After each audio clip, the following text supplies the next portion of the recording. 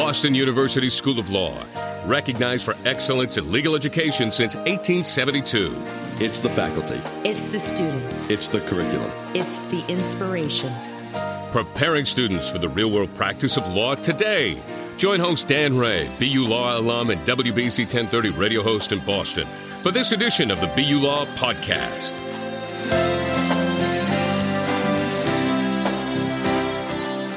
And welcome on in to today's edition of the Boston University School of Law podcast. I am Dan Ray, and I'm a proud graduate of the Boston University School of Law, probably more years ago than I want to acknowledge. I am a member of the bar here in Massachusetts and have chosen to practice journalism as a broadcast journalism at WBZ TV in Boston for 31 years. And now I do a talk show on WBZ News Radio 1030.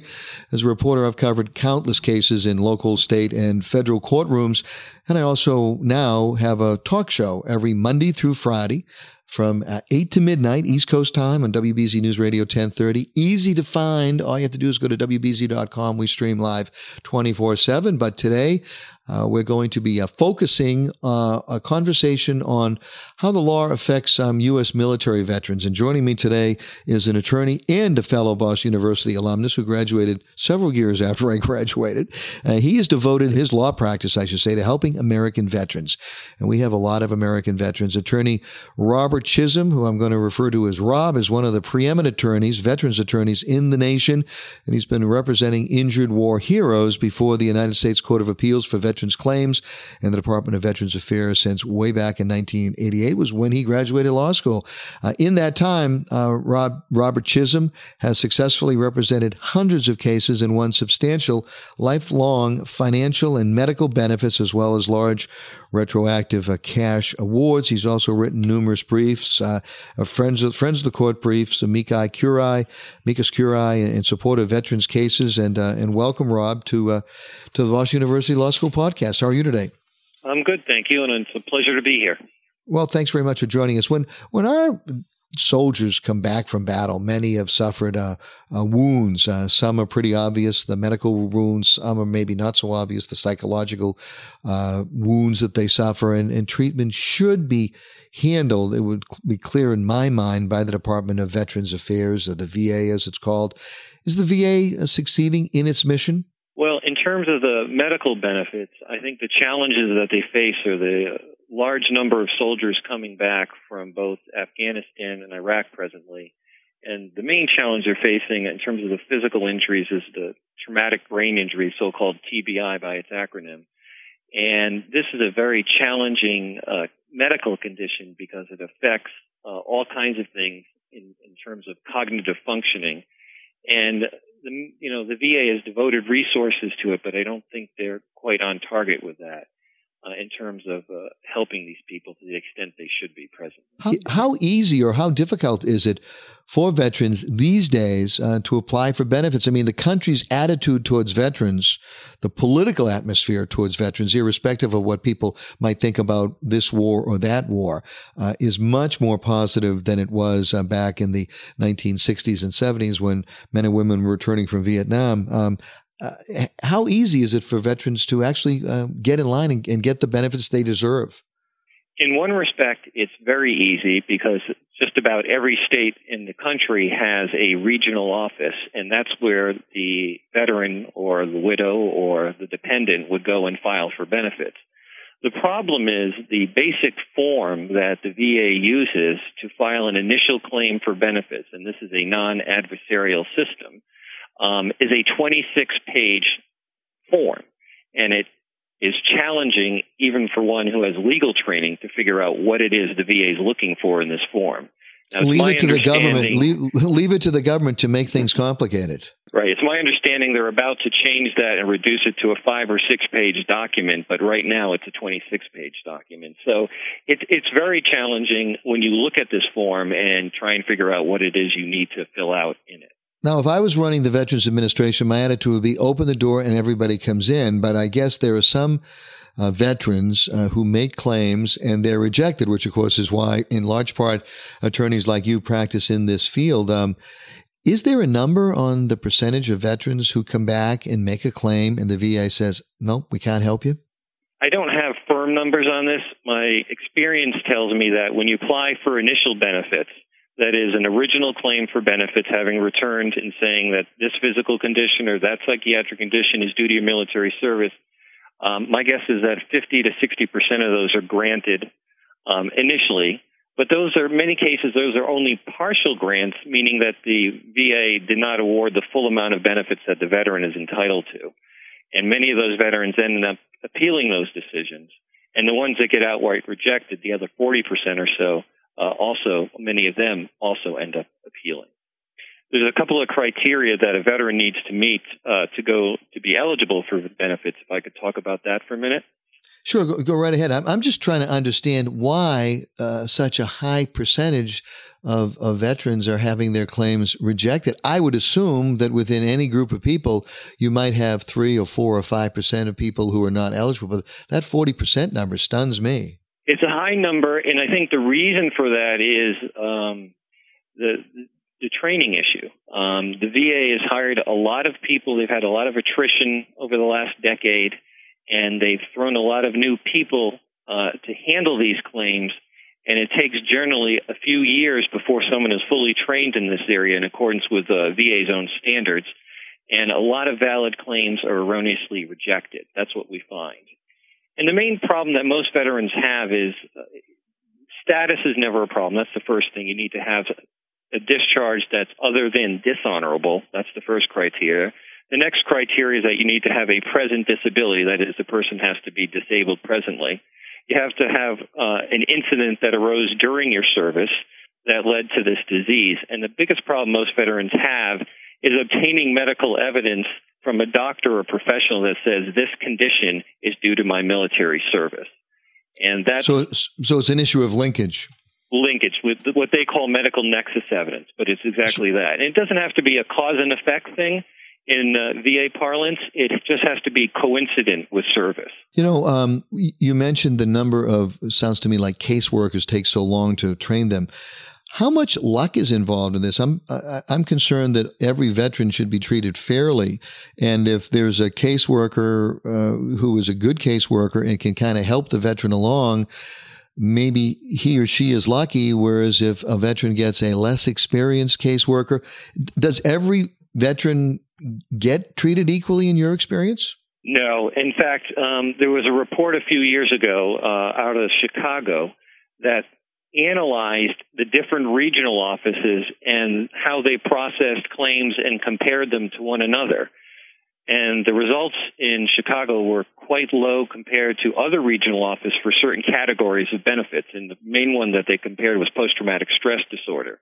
Whereas if the person applied in Chicago, they would be rejected. The same fact set, say, in Providence here or in Boston, would be granted. And to me, it's all dependent, at least in part, on where the person lives and what, you're right, how experienced the rater is that makes the initial call on the claim. And as you say, there's a geographical bias. Does it break down in any way? I'm just trying to speculate here that veterans in the heartland are treated better than veterans on each of the coasts, or is there a clear, the breakdown as to where veterans are treated more effectively or better? No, I don't have that kind of information at my fingertips, to be honest with you. But the study that was done, and I think it was done by the Tribune in Chicago, indicated that regional office in particular was having difficulty. But I didn't see any sort of breakdown that said you'd be better off in this location or that location other than. Right. Okay, I didn't know if it's better off in the heartland as opposed to New York City. How long does it take for veterans to receive at least an initial answer on their disability claim? To get once you file a claim, the general time frame I'm thinking is about 6 months on average. In some regional offices, that's 8 months to a year. That's for an initial response. That's the initial decision. And then if for some reason the veteran is denied initially, I have to assume the appeals process is even longer. It is even longer. To get to the next level past the regional office, there's the Board of Veterans Appeals in Washington, D.C., where all appeals go. And that process is at least another 2 years on top of that. And in many cases, the board sends it back to the regional office for a remand because something was done erroneously, and that just the clock keeps running there. And what are the biggest obstacles that during this process, either the initial application or the appeal, assuming that that the veteran's claim is viewed somewhat skeptically? Is it a question of the passage of time? I would assume that the more time that passes, the more difficult it is for veterans to be able to substantiate and create this nexus to their claim. That is correct. There's two answers to that question. For the older veterans who are filing claims many years after their service, and there's no statute of limitations, they can file at any time. Many of their service records were destroyed. Most of the World War II Korean vets and the first quarter of the Vietnam-era vets were destroyed in a fire in St. Louis, so it's hard just to get their service records to substantiate where and when they served. And the second part of that is getting medical opinions from experts to say that the condition that they're complaining of today, some 10, 20, 30 years after service, is in fact due to their military service.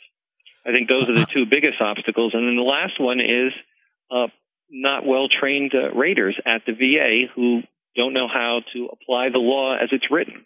What is the oldest age? Do you still have veterans from either World War II or Korea who are coming to you looking for some help? Yes, we do. We have a number of World War II veterans still, and I have a number of Korean veterans. Most of my World War II veterans are in their mid to late 80s, and some are one or two are in their 90s, believe it or not, who are still filing claims. No, it makes sense when if you do the math. If you were born in 1920, you would have been prime age to join the military or be drafted in circa 1941, and that's exactly where they're going to be today. Is there one particular group of veterans that are having a more difficult time receiving treatment? I, again, being someone who grew up, during the Vietnam era, and remember how a lot of the returning veterans were treated coming back from that war a lot differently than today. I think people might disagree over the war, but I think everyone embraces the warriors. Is there a particular group of veterans that are having a more difficult time? I think historically the Vietnam era veterans have had a more difficult time. That's my sense of it. And I think the people that are having a difficult time presently are the ones that served during Gulf War I. So-called Gulf War illness is still undefined by VA, although they're making progress on that. I think they're finding a lot of difficulty with their claims. So I would say those two groups in particular historically have had challenges, especially with the Agent Orange exposure for the Vietnam-era veterans. And I know that there was, in terms of Iraq, the Iraq War I, there's question about the oil fields that burned, if I'm not mistaken. Yes, there's a big thing going on in terms of the exposure to the oil fields. In the current war, the burn pits is another big thing that's happened. They've been burning trash and other toxic chemicals, and there's been some recent promulgations of regulations by VA regarding exposure to these burn pits and including the fires from Gulf War I. Is anything being done at this point to make the whole process easier for veterans? I think VA is trying to do two things. The first thing they're trying to do is hire more people to handle the crush of claims. The number of claims being filed is going up dramatically each year, and they've hired many new people. I think the second thing that's being done is trying to make the initial process easier by reducing the page limit for the initial application, as I said earlier. And eventually they want to try and move this to an online filing, electronic filing, but that's still years away from my understanding, but they are working at it. Well, we're going to take a quick break now, and when we return, we're going to talk more about the practice of veterans law, particularly within the context of the VA administration, with our guest today, Attorney Robert Chisholm.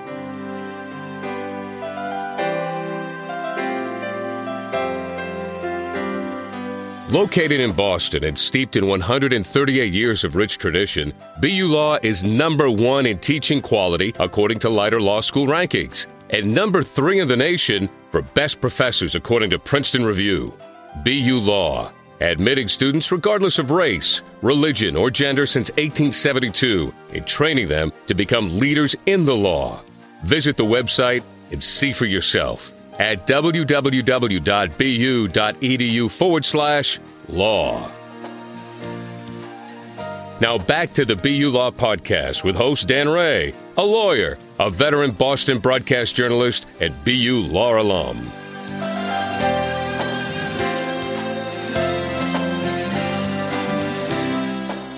And welcome back to today's edition of the Boston University School of Law podcast. I'm Dan Ray. My guest today is Robert Chisholm.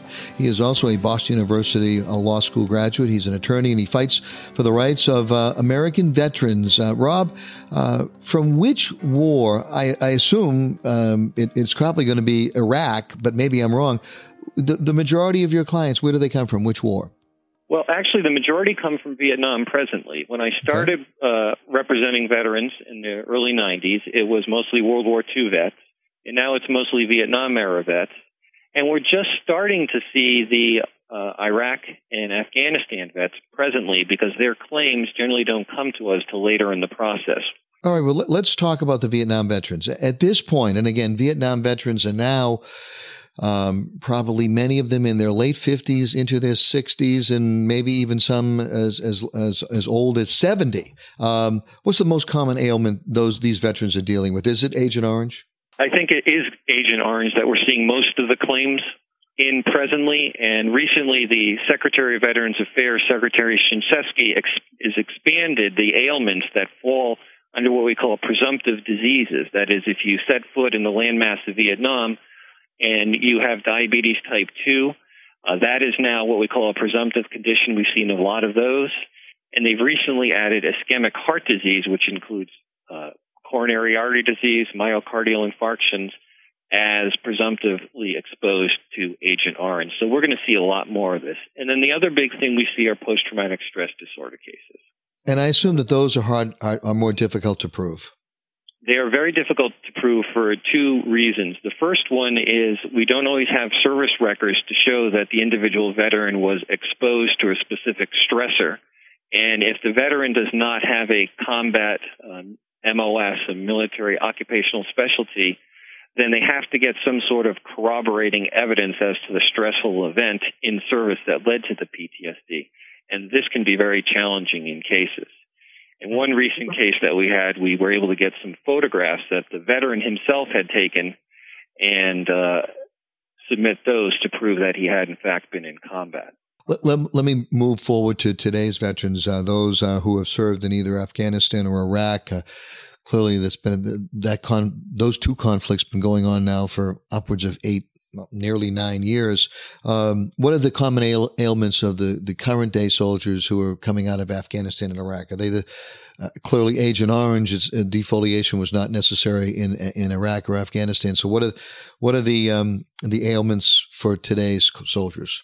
Well, the biggest thing we're seeing is a traumatic brain injury, plus the physical injuries from the improvised explosional devices, the IEDs, as well as post-traumatic stress disorder and other psychiatric conditions. As you look, sort of take the broad view, take a couple steps back, do you think there are positive changes underway in terms of the Veterans Administration system generally? I think there are. I think they're trying hard to process these claims. They're working closely with the Department of Defense, finally, the last few years, to coordinate the transfer of the service records over to the VA so the VA gets those service treatment records faster, and then that helps them process the claims quicker. And I think the fact is they are trying to process these Afghan and Iraqi veterans' cases as quickly as they come in. There's been a mandate to do that. Well, it sounds like a fascinating practice of law and a practice of law that can help people. How big is the veterans law bar, if you will? Is there a need for more attorneys who would specialize in the sort of work you do? I think there is a need for more attorneys in this area. Historically, and then by that I mean for the last 10 to 15 years that I've been involved in this, there weren't many veterans attorneys or practitioners in this area. And in 2007, Congress changed the law and opened up the process a little bit more. But there are so many deserving veterans who go unrepresented in this system and it would be good to have more attorneys in the system, I think. What recommendations would you make if there are law students listening today or prospective law students listening today? What sort of advice, recommendations would you give anyone who is actually considering potentially a career representing veterans? The biggest practitioner, believe it or not, is the VA, who represents Department of Veterans Affairs before the Court of Appeals for Veterans Claims. And there are also a lot of positions at the Board of Veterans Appeals and needs for attorneys over there as well as a number of private practitioners like myself. Most of us are small firms working in this area. And there's also, at the Court of Appeals for Veterans Claims, there's a pro bono consortium, and they do a good job training new attorneys, as well as the National Organization of Veterans Advocates. They do a good job of training attorneys. Well, that's great. There's a lot of ways to practice law, and this is one that probably people won't think of immediately. You can think of other ways in which to practice law, but this is a group of people who do need a representation in this system. And I want to congratulate you and thank you for the work you do. I want to thank you also, Robert Chisholm. He is with the firm of Chisholm and Kilpatrick in Providence, Rhode Island. And Rob, would you like to give a website for the firm or some way in which folks who might be listening to the podcast today could contact you? Sure. My email address is rchisholm, CHISHOLM, @cck-law.com, and our website is www.cck-law.com. All right, Rob Chisholm, thanks very, very much. Always great to talk to a fellow Boston University School of Law alumnus who's making a difference. For this edition of the Boston University School of Law podcast and also for the Legal Talk Network, I want to thank all of you for listening. Tell your friends about the podcast. And these podcasts can be listened to at any time of day. All you have to do is go to the Legal Talk Network and also to the Boston University School of Law website. For now, I remain Dan Ray, and I look forward to the next time we have a chance to interview someone who's making a difference. Thank you very much, everyone. The views expressed by the participants of this program are their own and do not represent the views of, nor are they endorsed by, Legal Talk Network, its officers, directors, employees, agents, representatives, shareholders, and subsidiaries. None of the content should be considered legal advice. As always, consult a lawyer.